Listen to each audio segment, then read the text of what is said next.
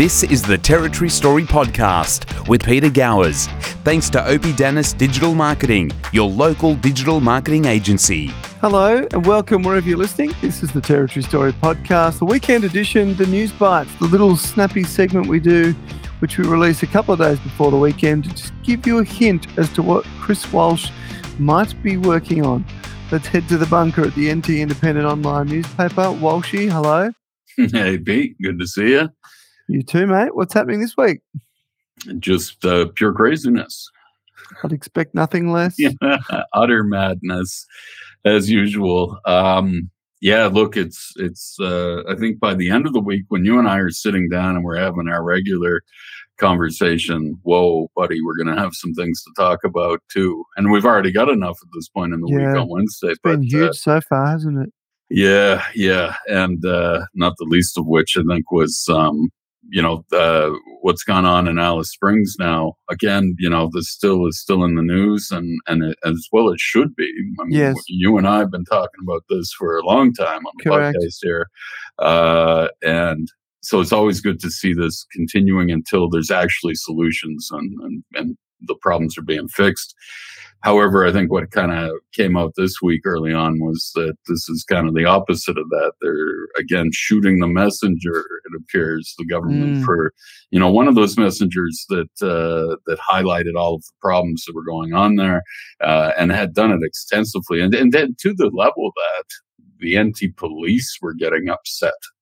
That, this information was being divulged publicly because, and I'm talking about the Action for Alice Facebook page and Darren Clark down there, the baker, the angry baker down there, as they call him. Look, this guy's been prolific on social media, right? Like putting things on there that the police refuse to give the public. He's providing them with information. This is what I do as a journalist, what we try and do at the NT Independent. We try and get more in depth. He's kind of throwing everything up there so that people can see almost in real time. Yeah, correct. What's going on in the community in terms of crime. And, we ran a story not too long ago about how they, Martin Dole, Martin Dole there, one of the assistant commissioners now, sent him a letter saying, we're going to do stuff to you because you revealed stuff about a sex assault. And you shouldn't have. You remember we were talking about that a few weeks ago, and it was like, wow, that guy didn't break any laws by revealing that. In fact, the public needed to know it, and it was, as we know, the police, especially Martin Dole, have a history of suppressing that information because it looks bad for them. I don't know why they're not telling the public to be aware that a rapist is running around. Well, wasn't it at one stage the party line was that people get their jollies by hearing these stories? It was Martin Dole who said that. Oh, is that right? Yeah, 2 years ago when we were breaking the story about children being assaulted in their front yards. Yeah. He went on and tried to defend why the police didn't tell the public this by saying that. Oh, yeah, they're just getting their kicks out of it. That's reading it. It's like, no, we need to know. Look, this guy, Darren Clark, he's been down there in Alice a long time, business owner course, and he started this page and he's been informing the public. He's been doing the things that the police should be doing but aren't doing, and now they've shut him down. So do we know how this has happened? Was it through outside complaints? Was it, government intervention or how it came about? Yeah. Well, that's it. I mean, we'll never really know. What's happened, though, essentially is that now that page that has been credited with bringing the prime minister, having a part to play in bringing the prime minister to Alice Springs. Yeah. Because he kept throwing it up there every day. Here's what's going on. Here's what's going on multiple times throughout the day. It really, you got to understand how bad a situation it was there. So, now he gets a 28-day suspension. And as we've said before, Pete, there are no coincidences in politics. And it looked like something's gone on. Now, what he said he's going to do is launch a new website and also look to do other social media platforms. He'll come back to Facebook when he can. But he did point the blame for the Facebook ban on Files government operatives and the anti-police executive. Right. Yeah, complaining. Yeah. Has he thought about moving to Truth Social? That's great. How many Aussies do you think are on that one? I don't think many. No, I don't think many Americans are. Well, maybe, I don't know. I know of one crazy. Yeah. Now, so Darren Clark was saying this week now, and this all happened as his bakery was broken into for the 42nd time. Sure. They shut him down. He ran a video. Apparently, there were complaints. The ABC had reported that they had gone and asked Meta about this, and they had said, something about community standards and complaints about bullying and like bullying. Where's the bullying coming from? Yeah. Anyway, what about the bloke whose shop's been broken into 42 times? Is he feeling bullied? Yeah. Look, the thing that I guess needed to be pointed out too, though, in all of this is that the page did receive criticism for hosting racist and violent comments. Yeah. Now, Clark had said that he had always tried to deal with those comments quickly and effectively. Yes. And you've probably seen that where he said, do not leave stupid racist comments on my page. And I know from running a Facebook page. We all do. A media outlet, that you're going to get stupid comments. You got to go and cut the racist and the stupid stuff out. It's not helping anybody to get into just throwing racial epithets around and blaming things on whatever. So, look, I think he was taking the precautions he needed to there. But what he said was here, this ban is from mass reporting by people on the 5th floor or the anti-police. That's all this is. There is someone there trolling my page to make mass reportings of content. I'm just telling the effing truth. That is what pisses me off. Mm-hmm. Yeah, fair call. Yeah, so fair call. We'll see what happens. Yeah, all right. Well, we'll talk about that in more detail on the weekend. What else are you working on?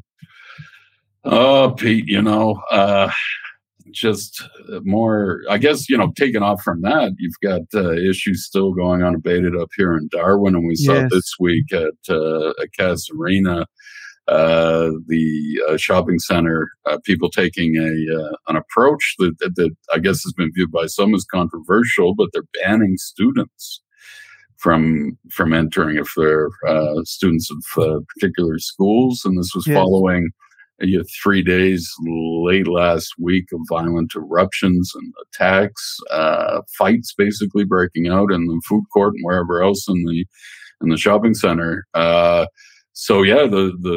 shopping center is saying, look, we're going to ban students unless they're accompanied by their parents from entering the school.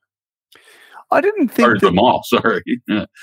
To be honest, I didn't think, just reading through what the guidelines were, I didn't think they were, over the top or, anything other than what you'd expect. If some of those images were accurate, and I assume they were, then you can't have people behaving like that when there's kids and, people shopping. And I mean, it is a private shopping centre, so they don't have a right to enter there and do that.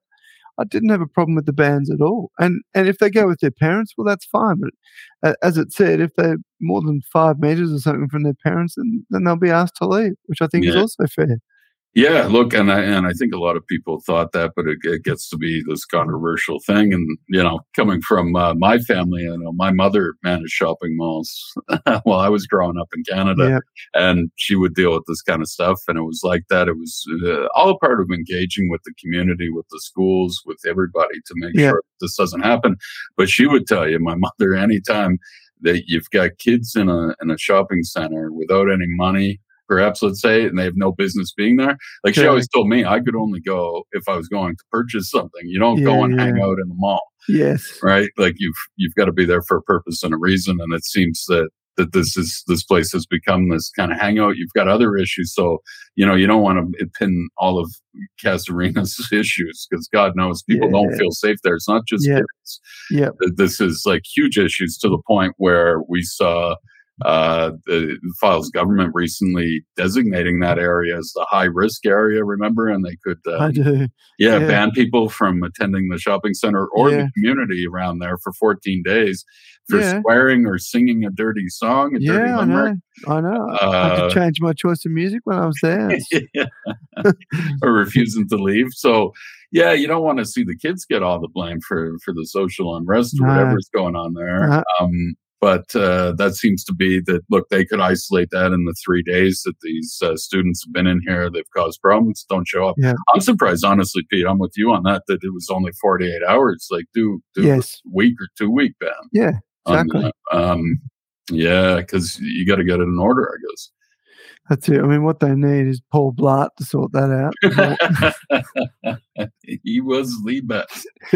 Isn't he a little unbalanced? On the Segway. Well, all over.